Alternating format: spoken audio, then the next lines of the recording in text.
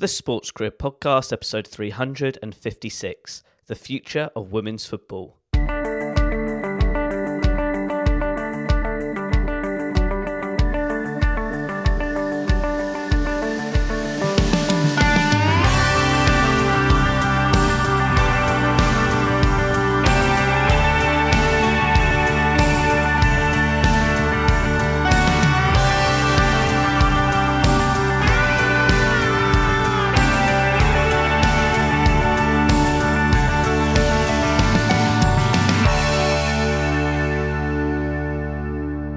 Hello, Sports Achiever, and thank you for tuning in to another episode of the Sports Career Podcast. If this is your first time tuning in, welcome.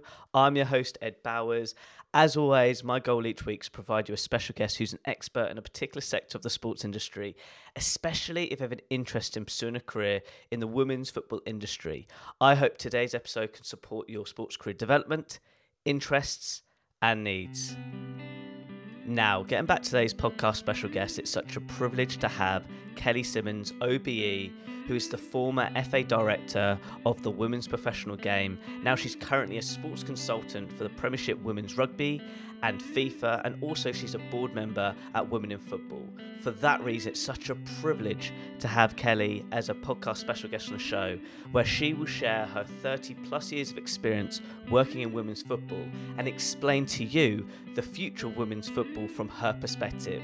Get your notepads out, get your pen, and take some notes because you will need it, and enjoy. Kelly, it's such a privilege to have you on the Sports Career Podcast. Please do share to listeners your football industry career journey. When did it all start? Over 30 years ago, by chance. A lot of people say to me, how did you get into football? Did you think about going into football when you were younger? Did you plan for it? No. I fell into it by luck. I think, I was of the generation where women weren't allowed to play football. I wasn't allowed to play football at school. Never thought about a career in football because there was absolutely no visibility of women in it, even though I was a massively passionate football fan and desperately wanted to play. And when I've turned up to Warwick University, the first week I literally ran to Freshers' Fair to sign up for the women's football team. I was that desperate to kick a ball. It was by chance, really. I went to university to study sociology and social policy. I was supposed to go back to do a master's in social work and social policy, and took a year out to be sabbatical sports officer. I never went back. So that's how I realised you could have a career in sport. And so my first job was Manchester University, straight after Warwick, to organise their sports activities. I've got my coaching badges by then. Football coaching badges. Were starting to do some football development work in the community, from an early age, very passionate about trying to provide opportunities for women and girls, and to develop female coaches and teachers to help women and girls play the game. When the FA called, I said, we've got this, we're taking on these regional managers for women's football. They weren't running women's football then. This is how far back we're going. And would you be interested in coming in to have a chat? Well, I rang my dad and he was so excited about the thought of going to the FA's HQ. He got me on the train and took me to sitting in a cafe around the corner. FA was at Lancaster Gate then. It was quite sort of famous sort of offices in central London. So I went in for an interview for a job that I never even thought could exist, and came out with a job as a regional manager for women's football. And so the first, I was going back, then my job really was coaching coaches, coaching teachers, predominantly trying to set up some infrastructure for girls to play in schools and in the local community. And then quite quickly, I suppose, I ended up being called in nationally to work alongside Howard Wilkinson, who was an incredible male ally. And he was developing the Charter for Quality. And it was great to see him get recognition in the King's Honours recently, because he's probably one of the most visionary people in football. And he had the vision for St George's Park and the boys' academies, which has transformed football in this country and the sort of elite development of footballers in this country. And alongside, in that document on the Charter for Quality, he pulled me in to write the talent development plan for the women's game. And at that point, there was just an England women's senior team and a amateur league, and that was it. I think we did our first count, we found 80 girls or women's teams. So there was literally no pathway. So with Howard, we got the funding to put the England youth teams in and the girls' centres of excellence and money alongside the government to start to build the grassroots and girls game. So started to put the pathway, and of course we went on to Point Hope, Powell to drive the pathway and put in place really a lot of the steps that the subsequent England players have come through. So that was an amazing time, to be involved because it really was a blank piece of paper. And then I went, which I probably people don't realise this, but then went to work in men's and women's football. So I was director of development. Again, another incredible job working with some fantastic people. I worked with Sir Trevor Brooking, um, yeah, other very great people. We were transforming the county football associations, so they were very much run by volunteers, all about sort of red and yellow cards and the regulation side of the game. And we wanted them to become development agencies that deliver services to develop football for the 11 million customers that are out there. So we put in development stuff. It was a big change program, a big cultural change program, and with with change programs comes resistance and challenges. But we were determined to sort of drive through a development arm of their business. So putting development staff in that could support clubs with uh, capital developments into the Football Foundation, developing their coaches, developing referees, building multi-team clubs, improving youth football. We changed the way children play football.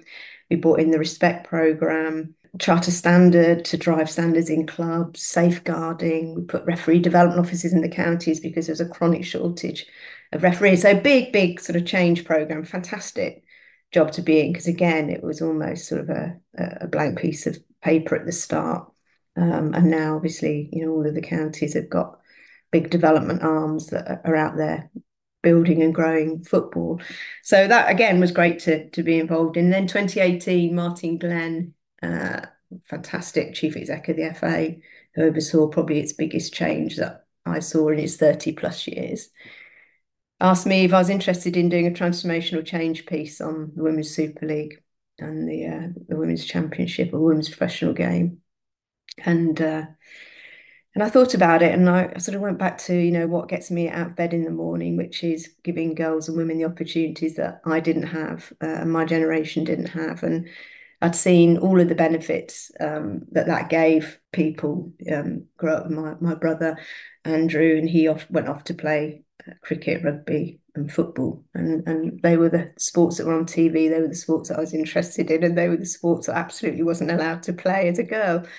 And and even at a very, very young age, I had this sort of real sense it was completely unfair and ridiculous.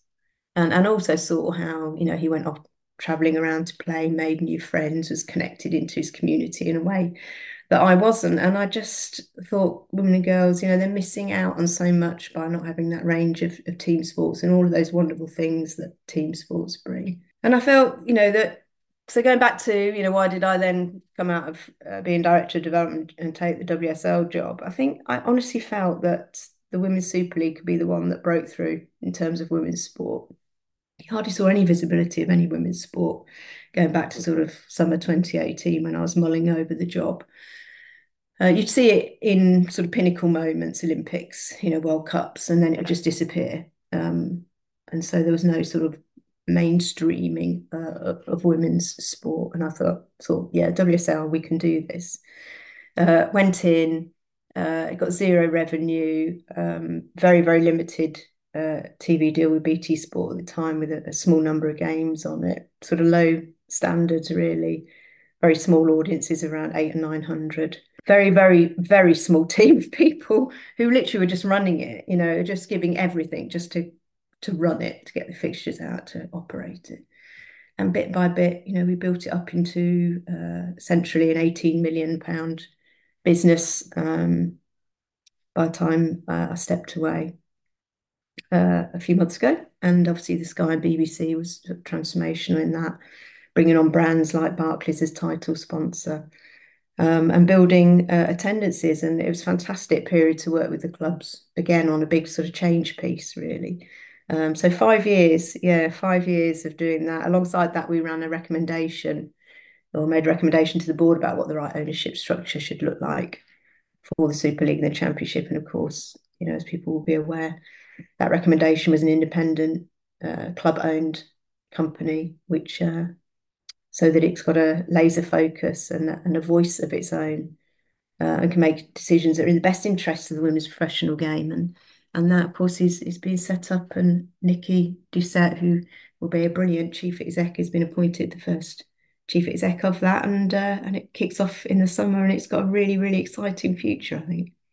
So yeah, so that's my 32 years to date in football. And of course, now I've come out and I'm working for myself, consulting and advising.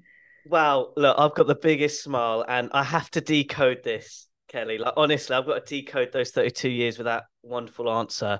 Can we go right back to the beginning at Warwick University? Because if students are listening to this, graduates are listening to this, reflecting how important was that role as that sports officer to just build those skills, even if they were very raw, with regards to getting the role at the FA, which you said you couldn't believe existed that role, but you got that job. So I just want to go back in time from that side of things, or what you learned working community sport right from the get-go, looking back. Yeah, I think fundamental. I think for two reasons. I think firstly, it opened my eyes to a career in sport, which I hadn't even thought about.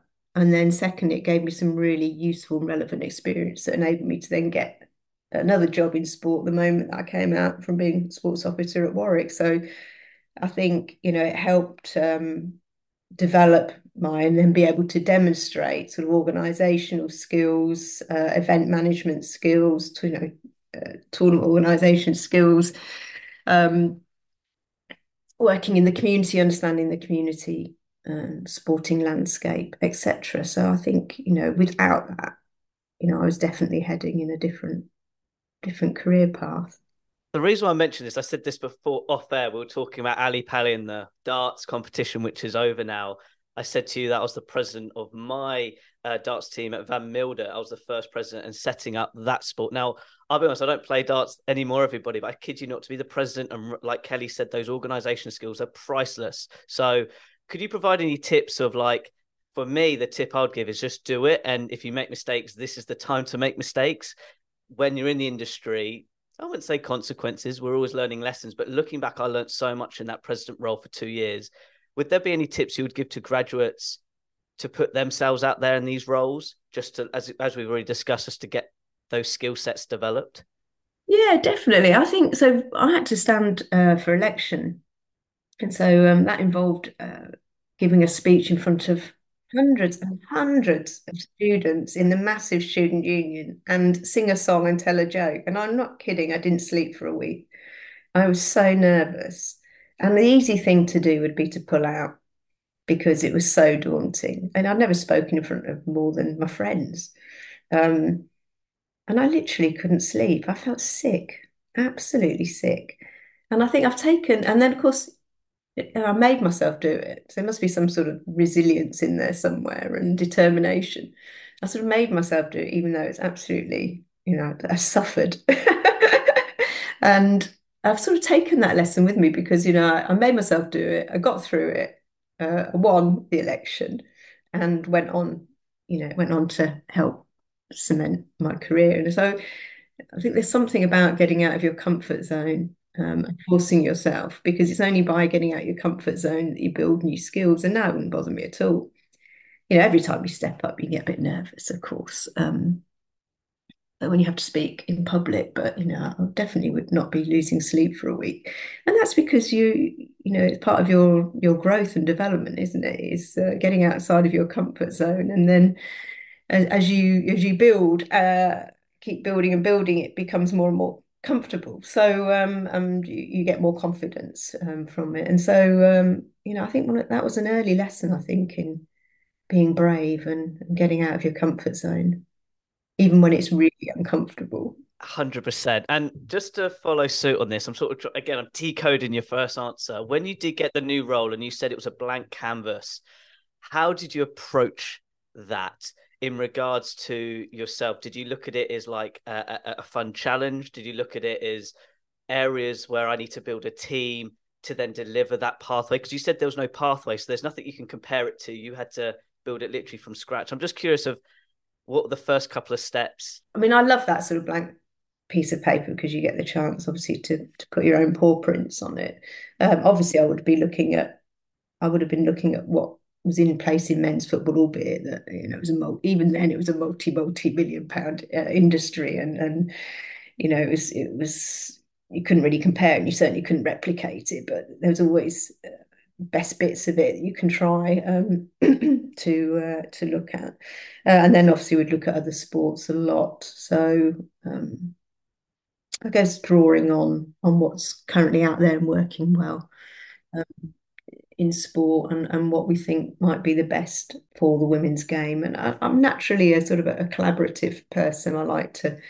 So I would have been talking to people involved in the women's game and the clubs and those stakeholders, and talking to, well, there wasn't much of a team then. There was a very, very small team of us doing various jobs in women's football, but of course spending a lot of time, with them, because, I've hardly ever come out with a fabulous idea of my own that hasn't, we haven't sort of come up with together, or looked at other sports or other industries and thought, maybe that could work well. So yeah, I guess that was it. It's going back in time somewhat, but that would have been the route through, just thinking, talking, collaborating, looking at testing, to try and get that structure and pathway right. And just with regards to the structure, I just want to dig deep a little bit more because I'm fascinated because it's so raw and I love it because it means you can be very creative. Did you have to be creative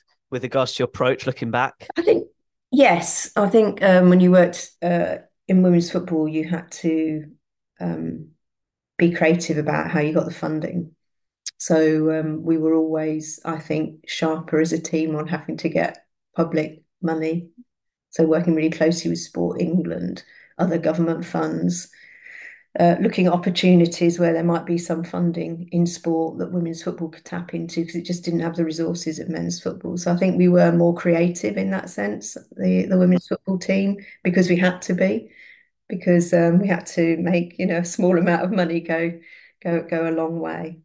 And one thing you mentioned about change, may I ask how you created the change in culture over those 32 years, reflecting it? And the reason why I share that is everybody reflects now from 2022 and the high success with regards to England women's football, but we forget about the 20 plus years beforehand that made that possible. So I'm just curious of how you implemented change subtly to the public eye. Yeah. Well, I think, well, first of all, I mean, obviously there was I saw a massive change in culture within the FA over those 30 years. When I went in, the FA didn't run women's football. It sat within a very poorly funded women's FA, and came in quite early on. The FA sort of took it over, but it was very much a men's football governing body. It was predominantly all men. There tended to be the women, apart from the three or four of us that were working on the women's game, that had been brought into the technical department. Most of the women there were administrators, secretaries, as they were called in those days. In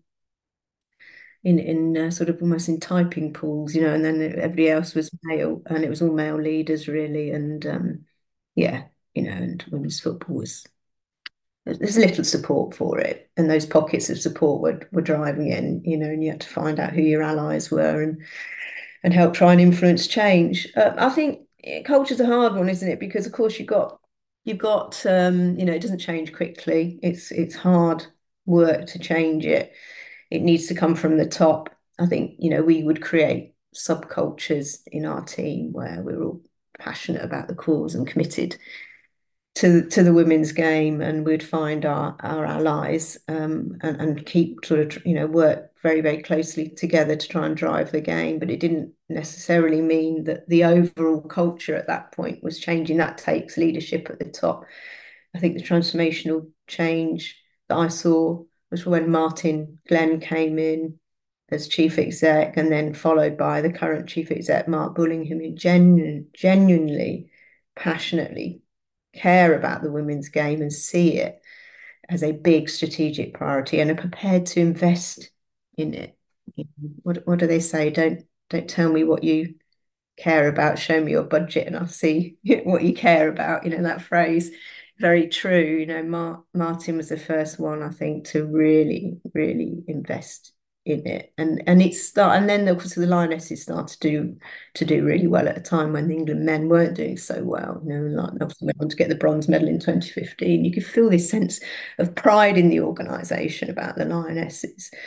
And that's where you started to feel the cultural change. So instead of being little sort of pockets of healthy sort of subcultures that are passionate about the women's game that we were driving, it felt like an overall organisational change. More women were coming into the senior management team. At that point, more women's football roles on the senior management team.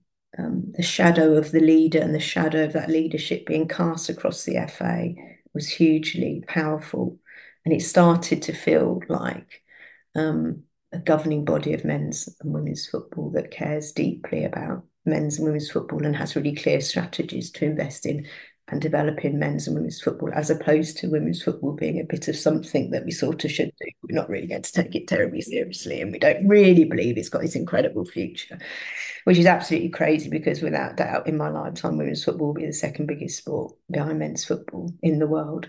So to not sit on something so powerful as such an opportunity for growth in your sport, just shows maybe sometimes the lack of vision that's been there. But I can honestly say, as I stepped away, that the FA genuinely felt like the governing body of men's and women's football, and that is its highest compliment. I think I can pay it because I've seen it when it's been at the absolute opposite end of that spectrum when I went in. Final point before we talk about the future of football, which you've just touched on there, because I think this is a really key component, because I saw this at the Athens Women's Football Summit with the working relationship with yourself and Rachel Pavlou, who you hired in 1998, which I just want to talk about your core team or certain people who worked with you to create the change, put in the vision to where women's football is now, because we've talked about a bit of strategy, we talked about culture, but I'd love to just talk about how you built your team or having certain people throughout your time who had influence to the change to where it is today. Yeah, oh my God, there's been so many. I've been absolutely blessed to work with some incredible male allies. We've mentioned a couple of them already, Howard Wilkinson, Sir Trevor Brooking, some fantastic men who supported and helped drive women in football and women's football. And then some incredible women. Rachel Pavlou being one of those, whose contribution to women's football in this country is absolutely incredible.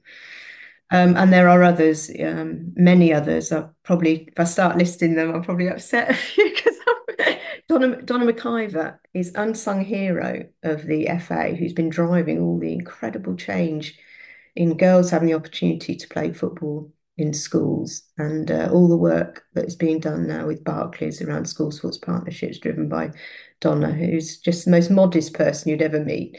And it's changing the opportunities for girls in this country to play football. If you don't get a chance to play in schools, you're probably not going to go and just, or have the confidence and the skills to just go and rock up at a club. So that stuff's really fundamental. Of course, Hope Powell, what a leader, what a visionary, what a leader. I think she talks about in her book that I sat in her kitchen and wouldn't let her go until she accepted the England job, because she turned it down initially, because I knew that she would be phenomenal, and has gone on to make one of the biggest contributions. And then I've worked with some incredible women in leaders. Dawn Airy probably being the best and my favourite. Who's chair of the Women's Super League and Championship, got an incredible career, absolutely incredible career, and most generous person with her time, incredibly smart. And absolutely, I learned loads working with her. And of course, she's had a massive influence on the Women's Super League and was absolutely fundamental in helping get the TV deal over the line, which has gone on to transform the WSL. So yeah, I'm really blessed to have worked with some fantastic people who are real. I mean, it's an overused word, isn't it? Women's sport game changers. They really are game changers. I need to dig a little bit deeper because you're so modest. I hope people are listening to the modesty. I'm just curious though, how you developed your leadership skills over that period of time, and how will you define to be an effective leader? Did I develop my skills? I suppose.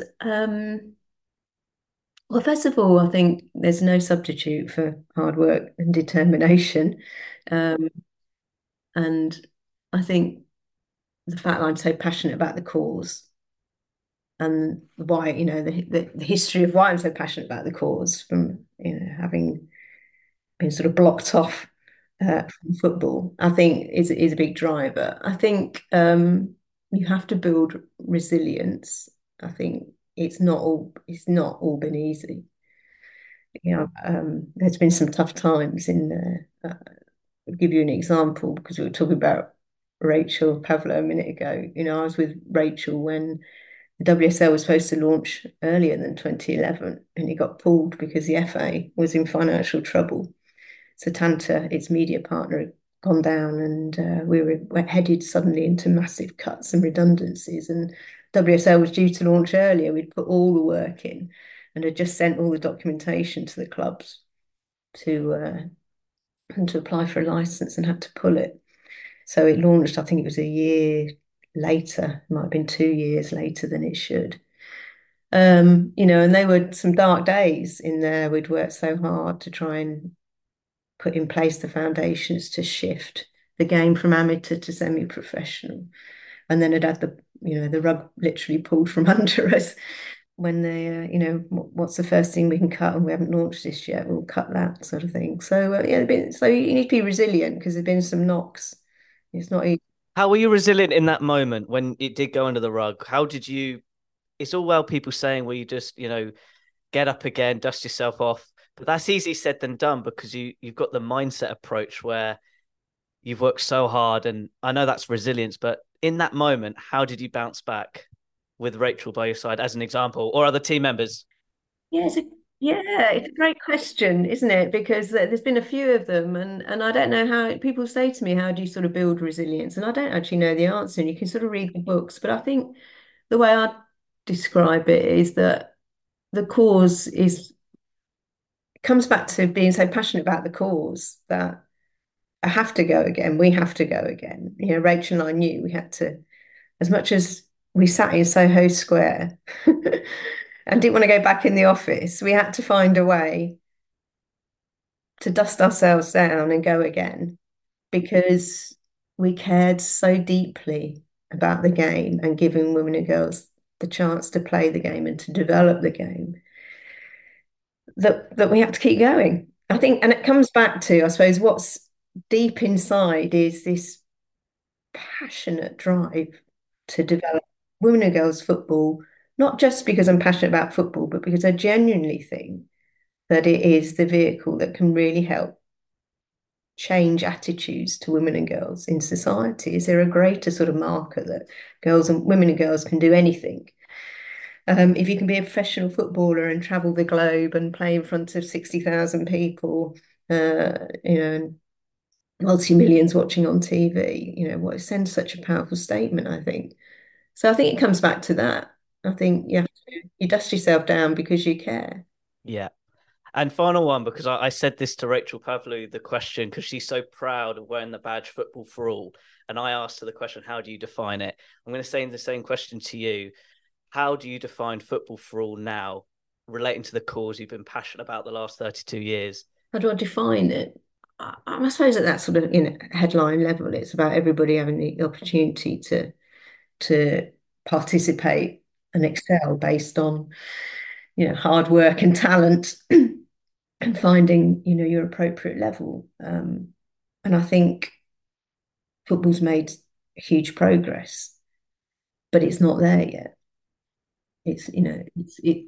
We know in the women's game that there needs to be more done to make sure that the game is diverse and that England and the WSL look like the communities that we serve and represent and play in front of. And so we know, there's a lot of work going on and has been over the last few years to drive that greater diversity. And women aren't a homogenous group, and that there needs to be greater diversity. We know there needs to be more done in the women's game. We've seen. I don't want to give this person any airtime, but we've seen the comments in Yes, the I know last what you're talking few about. weeks, Hmm. which shows you how much sort of misogyny is there. So there's loads still to do, but ultimately the ambition has to be that everybody has a chance to play and enjoy at whatever level and in whatever role. I want a national game, and I really passionately believe in that. 100% out. Just as on a personal development standpoint, you said very briefly that your personal motivation every morning was to wake up to improve more opportunities for women and girls in football.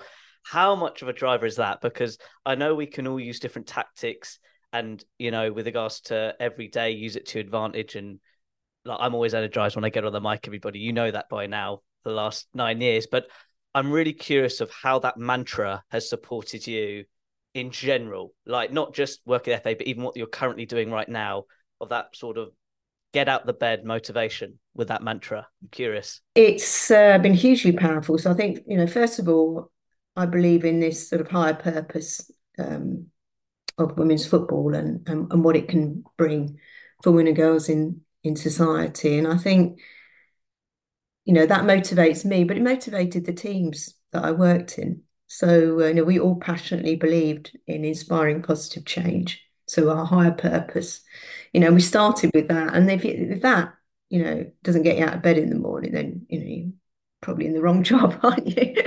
So, I think it motivated me, but it helped to motivate teams. And I think, when I reflect back on particularly the Women's Super, the job I did as director of the Women's Professional Game with the Women's Super League and the Women's Championship, and I think, okay, well, what were those success factors of that sort of 5 year period? And I think absolutely having that um, higher purpose that mobilized all of us. I think it was about having a big ambition. We wanted to be the best women's league in the world.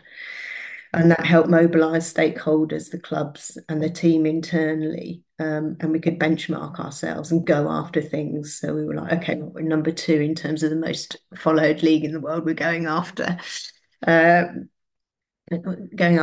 and we're going to get to number one, and we did, and it was like that, and it was just, it was helpful, useful sort of markers of progress of where we're at, rather than being constantly compared to the men's Premier League as we were in the media. We were not the men's Premier League, who were a multi-billion-pound organisation. So we set our stall out to be the best women's football league in the world, and that's what we very much went after. So so we had high purpose, had a big ambition, and a really clear strategy of what we were going to do, and everybody sort of lined up with absolute clarity on the strategy around building our audiences, driving our revenue, attracting and developing world-class talent. Very simple strategy, very clear sort of goals and ambitions within it, and then building the team. A really positive, healthy culture, a great team environment. We'd invest in ourselves as a team. I'd invest in my development personally, as I thought it's important as for my development and as a shadow of the leader. And we built a really healthy, strong culture within the team, and everybody had contributed, and we made it was wonderful, wonderful 5 years of fantastic people worked with, absolute privilege, and brilliant board as well, with Dawn Airy, and we really moved the women's professional game on, and it was a fantastic period to work in. So I think they were the key factors, really. I think that higher purpose, that ambition, really clear strategy, and then a real investment in the team. Do you think that all those components you've just mentioned from England winning is the end product of what you've just said, not just winning the competition from a player standpoint, but from a whole organization and change of culture? I'm just curious because you're involved behind the scenes with the higher purpose perspective. Yeah, I think, obviously, we were the women's professional game. We were contributing to the England team by trying to provide the best league and the best pathway We had other teams, brilliant teams. Kay Cossington was technical director for the FA, working alongside Serena. Obviously, everything around England when the players arrive at England, all of everything that wraps around that, and all the England youth teams. All based at St George's Park.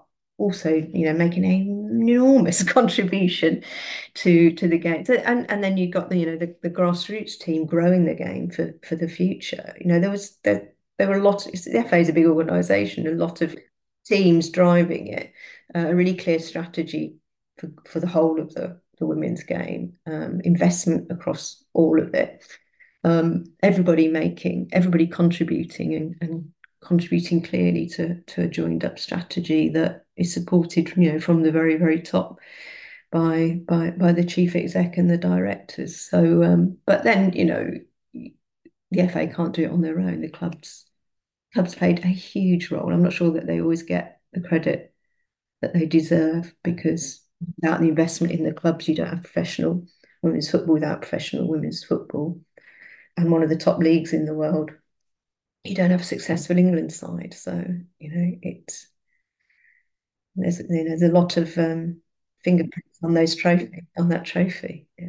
Gosh, you're putting my sports policy hat going back to my days at Durham. We've talked about the elite end of the players on the pitch. How important is it to have that, growth side of things from a grassroots standpoint relating to your time at the FA? Because I see you nodding your head, but for me, I always love on this podcast that there's not just roles in the professional end, there's amazing opportunities to work in football from the grassroots, which has a huge impact to growing the game from the path route standpoint. So I'm just curious of the grassroots of women's football. How important is that factor in this whole conversation we're having today? Oh yeah, no, massively important. I loved working grassroots football. Absolutely loved it. Most of my life has been working in children's grassroots football as opposed to the elite end. It's only the last sort of 5 years I've moved in more into sort of the top end.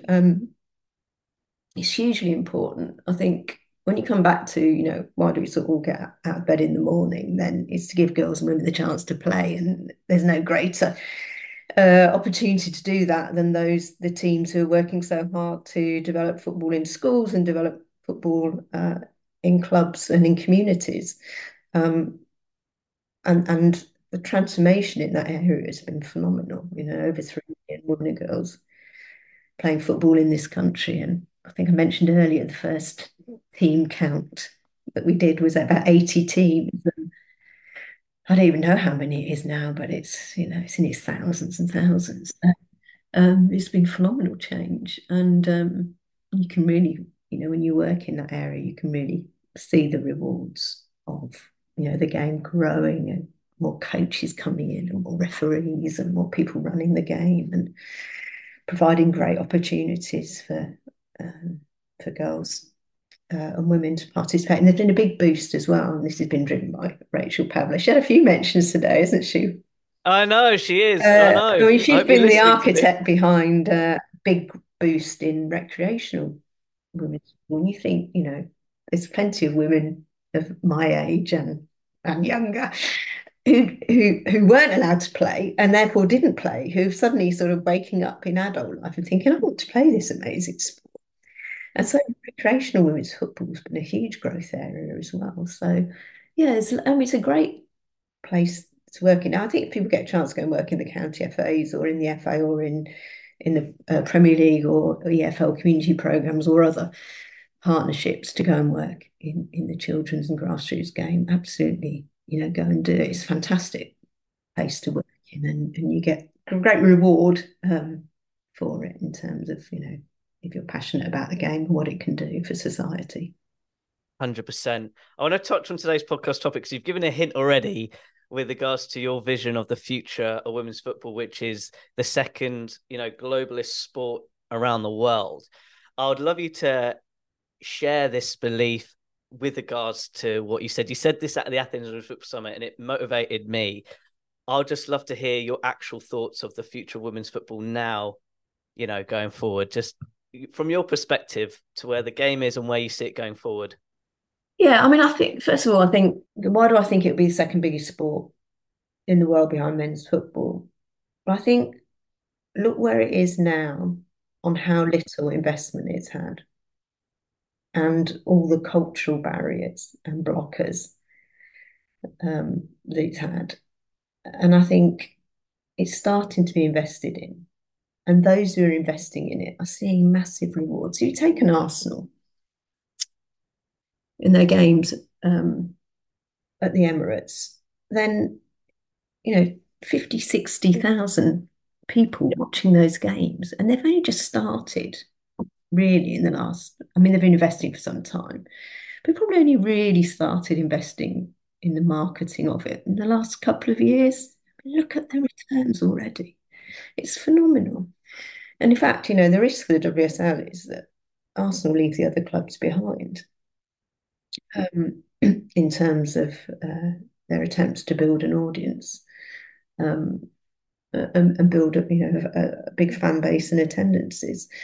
So I think if you look at globally, you look at the Women's World Cup and you look at the huge, huge audience figures across the globe and sold out stadiums. And then you see the impacts that that's having in countries across the world. Then on limited investment. I mean, some of those clubs, I think it's been well documented. Sorry, some of those countries it's been well documented. The sorts of lack of support some of them have had in preparation coming into, major global tournament, probably the biggest, certainly the biggest women's sports tournament. And after the Men's World Cup, there's probably not that many more that pull in the sorts of global audiences that the Women's World Cup pulled in. And yet they've been, and the product's been fantastic. And yet a lot of the women have come through a journey of a really underfunded pathway, limited preparation, and amateur sport, and. So as it's invested in and grows, you think, well, where's its ceiling? For me, it's I just can't. I just see it going past it. The sports, I genuinely do now. People can say, "Well, she's a crazy and she's just football obsessed," but I genuinely do. I think in my lifetime, I think it will, be the second biggest sport. And I think you look at it here, and I think, okay, so if those clubs like Arsenal all step up, you'd have gone past the FL Championship attendances relatively quickly. And I know that we were already competing with them audience-wise on television.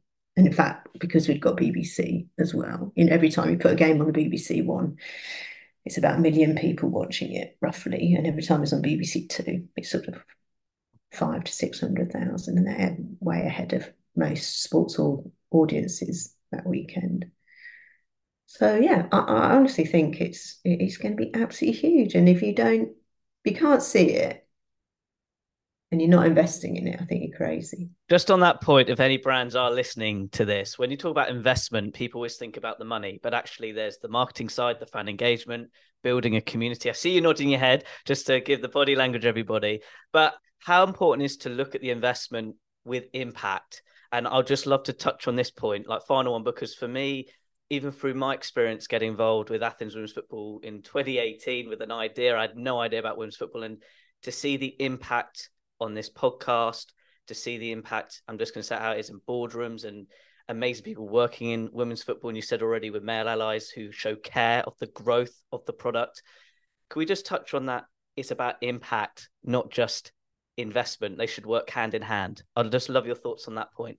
Yeah, absolutely. I think, why aren't more brands coming to the table? I mean, that's fascinating in itself, sort of who's controlling the purse strings and making the decisions, because women's football brings a different audience. So you're not getting at the same people. If you think, oh, job's done because we've already got them in, no, it's a different audience, a younger audience, it's a diverse audience, it's a more female skew.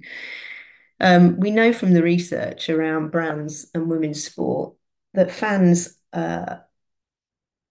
recognize and reward brands that are investing in women's sport because they deeply care about the cause. And so you've got a greater propensity to purchase from brands that are involved in women's sport, whereas men's football is cluttered and also if you don't get in now, well, it's relative, the price is relatively cheap in comparison to a lot of men's sport. I think it's madness. A good price point. You've got this massively growing audience, which is a different audience, which is a young, diverse audience, and it's got a lot of purchasing power. There's a female skew, and we all know that women control sort of the home purse strings, etc., etc. There's just so many benefits for getting involved. I'm just not sure that the brands are stepping up as quickly as the game is growing. And some of those audiences and attendances are huge. 100%, especially with the television side of things. 100%. Wow, I hope people are taking notes, everybody. Kelly, I'd love to hear your thoughts of what you've enjoyed the most from your career journey looking back right now. I think of all of the jobs that I've done, I think my 5 years as director of the women's professional game, I think, because it really was transformational change. To come in and there was zero revenue. It was sort of a bundled TV deal with the men's game that didn't work for the women's, which we had to sort of, wait to get out of, so that we could go to market. And obviously, we secured a £8 million a year deal with Sky BBC to bring in Barclays as title partner and bring other brands in and grow the business, and to move the game to fully professional, because it went fully professional in 2018, and to put the academies in and to see such young talent coming through. I think it was an incredible period to be involved. Working with I loved working with the clubs. Clubs were fantastic.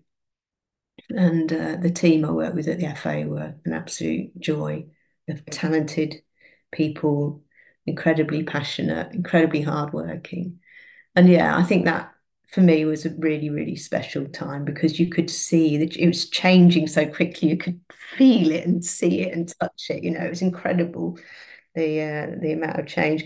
But it's funny, I mean, and it was hard work. It was really hard work. I mean, it was a 7 days a week job. But absolutely no regrets. I loved it. It was funny though. I went for Christmas dinner with some friends just before Christmas. And it's always the last weekend that the WSL play before winter break. And every year we go and have Christmas dinner with them. And they said to me this year, they said, Kelly, this is the first year you haven't borrowed my office and sat in it having emergency meetings. This is a Saturday. And that would probably tell you what the job was Oh my like. gosh. It was 24/7, but because it was a small team, we needed more people. It was under-resourced. And so it was a small team, and but we were so dedicated. We just worked our socks off to drive that game forward, and it was incredible to be part of it.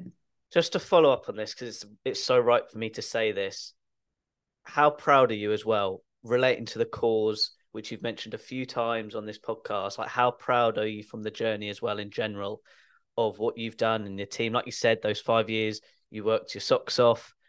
But I think proud is the right word here. And I'm just curious to how proud you are relating to your own journey.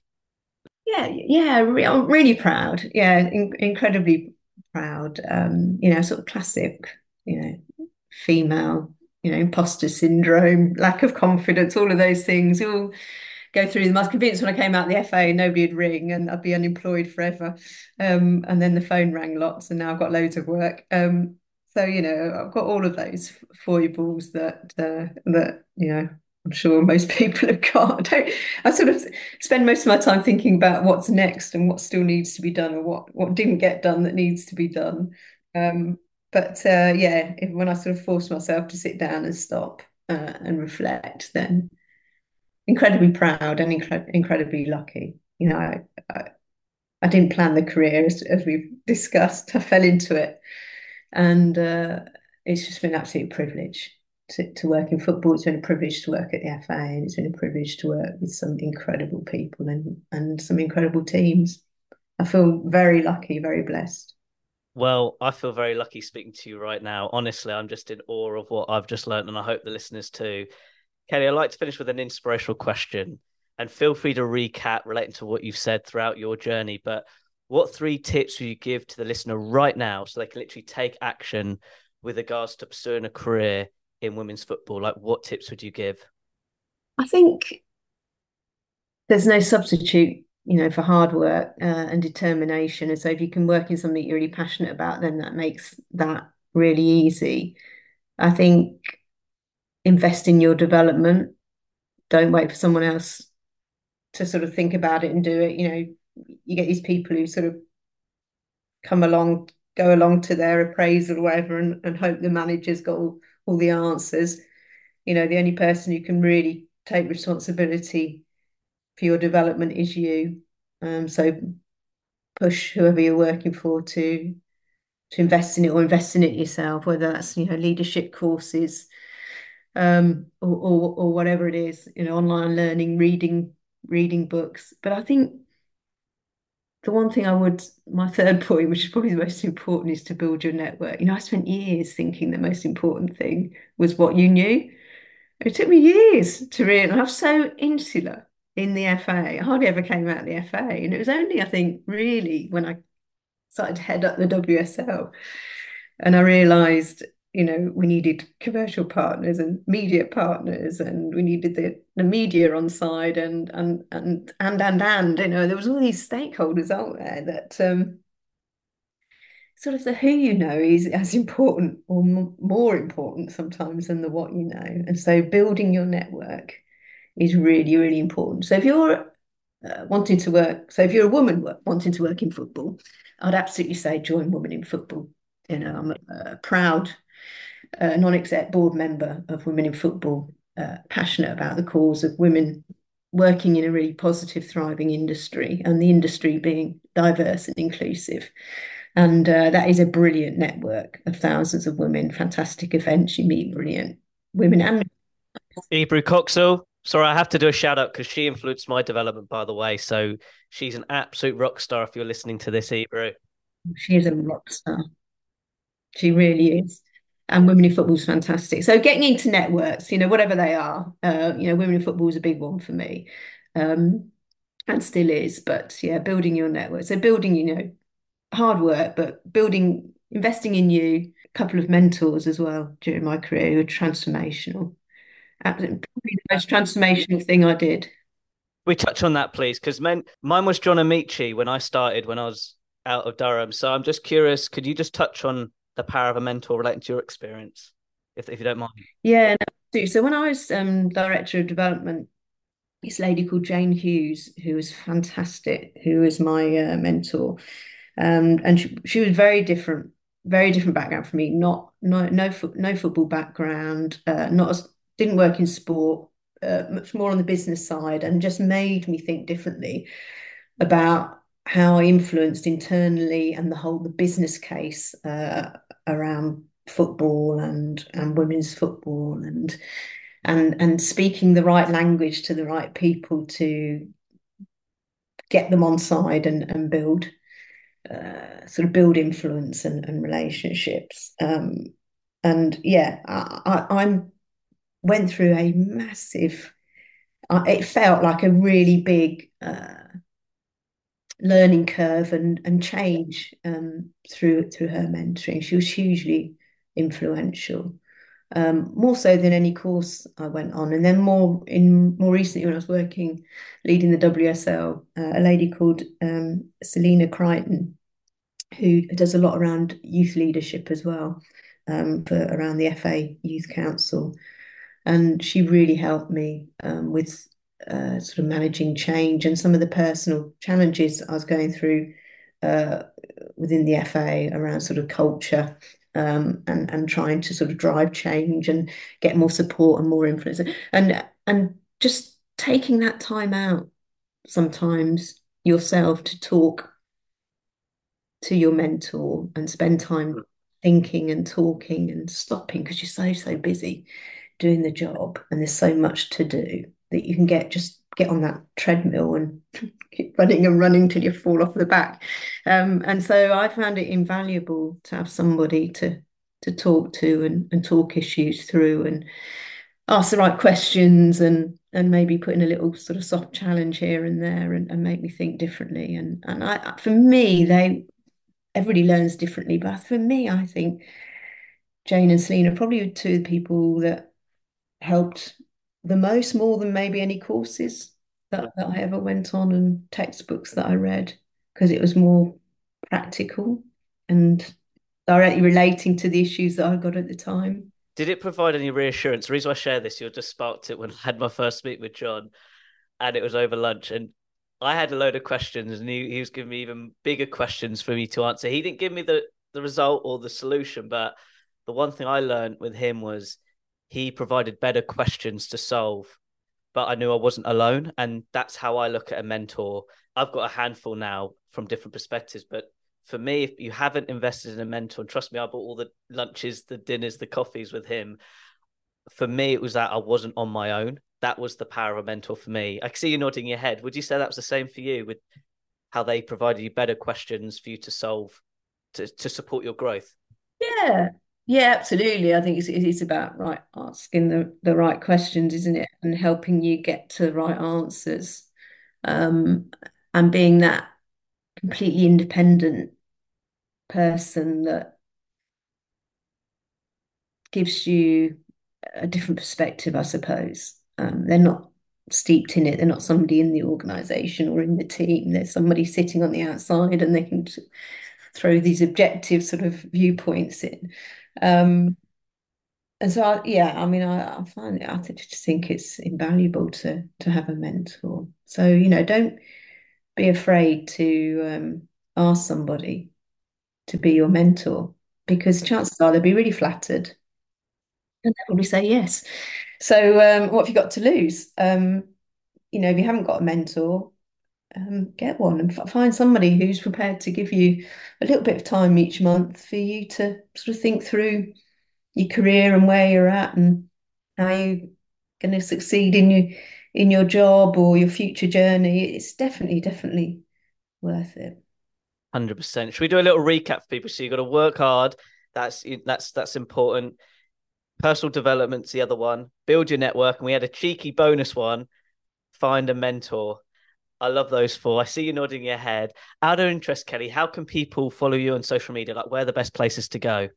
Well, I've sort of bore the nation on Twitter quite a bit. Kelly Simo one is my Twitter. I'm on LinkedIn. I've set up my own sports consultancy business. I'm working with a number of clients. I'm working with Portus Consulting, Run Communications, and I'm advising Premiership Women's Rugby, which is fabulous, which is the new professional women's rugby that recently kicked off. So it's a privilege to be supporting them as well. And I'm working with FIFA. So yeah, I'm on LinkedIn and I'm on Instagram as well. But that's only if you really want to see pictures of my two German Whitehead pointers. Well, look, everybody, all the links will be on my website with regards to this amazing podcast chat. Kelly, it's been a joy chatting with you today. Thank you very much. Pleasure. Thank you so much. How do I sum up that podcast? I've absolutely got goosebumps, and I can honestly say it was such a privilege and joy to have the opportunity to do that podcast chat with Kelly. And for me, there are just so much in there from different aspects that can support you. Yes, you, the listener. With regards to if you want to work in women's football, I hope you've got different golden nuggets of knowledge which you can actually apply to your personal development now to make it a reality. For me, the one component that just sticked out, learning from Kelly, literally behind the scenes of how women's football was built in England, is the resilience and the power of care and what you believe in.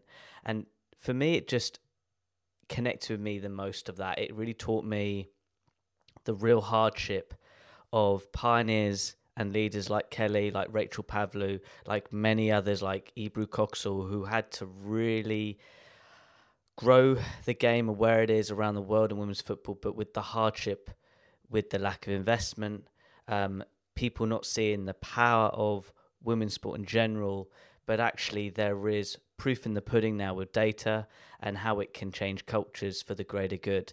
And Kelly, I just want to thank you again for coming on the show. But for me, you taught me about what resilience really means It's not just how you pick yourself up from a certain situation, but it's really how much care you believe in what you do with regards to the influence you want to make in what you do. If that's working with an organization, working in developing an ecosystem in whatever that is in the sports industry, or literally yourself.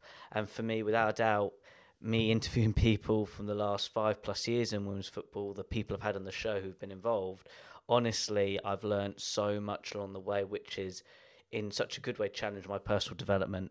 But with regards to the future of women's football, which was today's podcast topic, I really enjoyed the component of how brands can benefit right now in the opportunity of seeing the ROI, which is the return of investment, through investing in women's football and what it can bring from an impact standpoint, but also from a financial standpoint of growing businesses. So I really do hope you enjoyed that component. But for me, as always, I hope you actually apply one component, what Kelly shared throughout her 32 years of experience, which you can just learn from one component from her character, from her leadership skills, and apply it to your sports career development now. So I want you to grab a piece of paper and pen. Yep, grab that pen and paper and write down that one thing you are going to apply and put a timeline to it.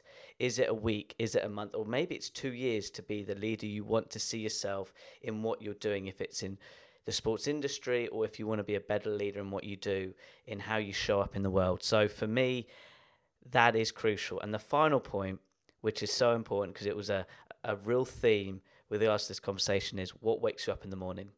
What wakes you up in the morning that gives you the drive that Kelly had with regards to creating change for women and girls with regards to better opportunities as women's football. That's what got her up, what gets you up. So put that into practice now and make it happen. Now, as always, at the end of each podcast episode, I'd like to finish with an inspirational quote from my guest speaker. Kelly said, "Resilience is built when you care in the work or the cause you believe in."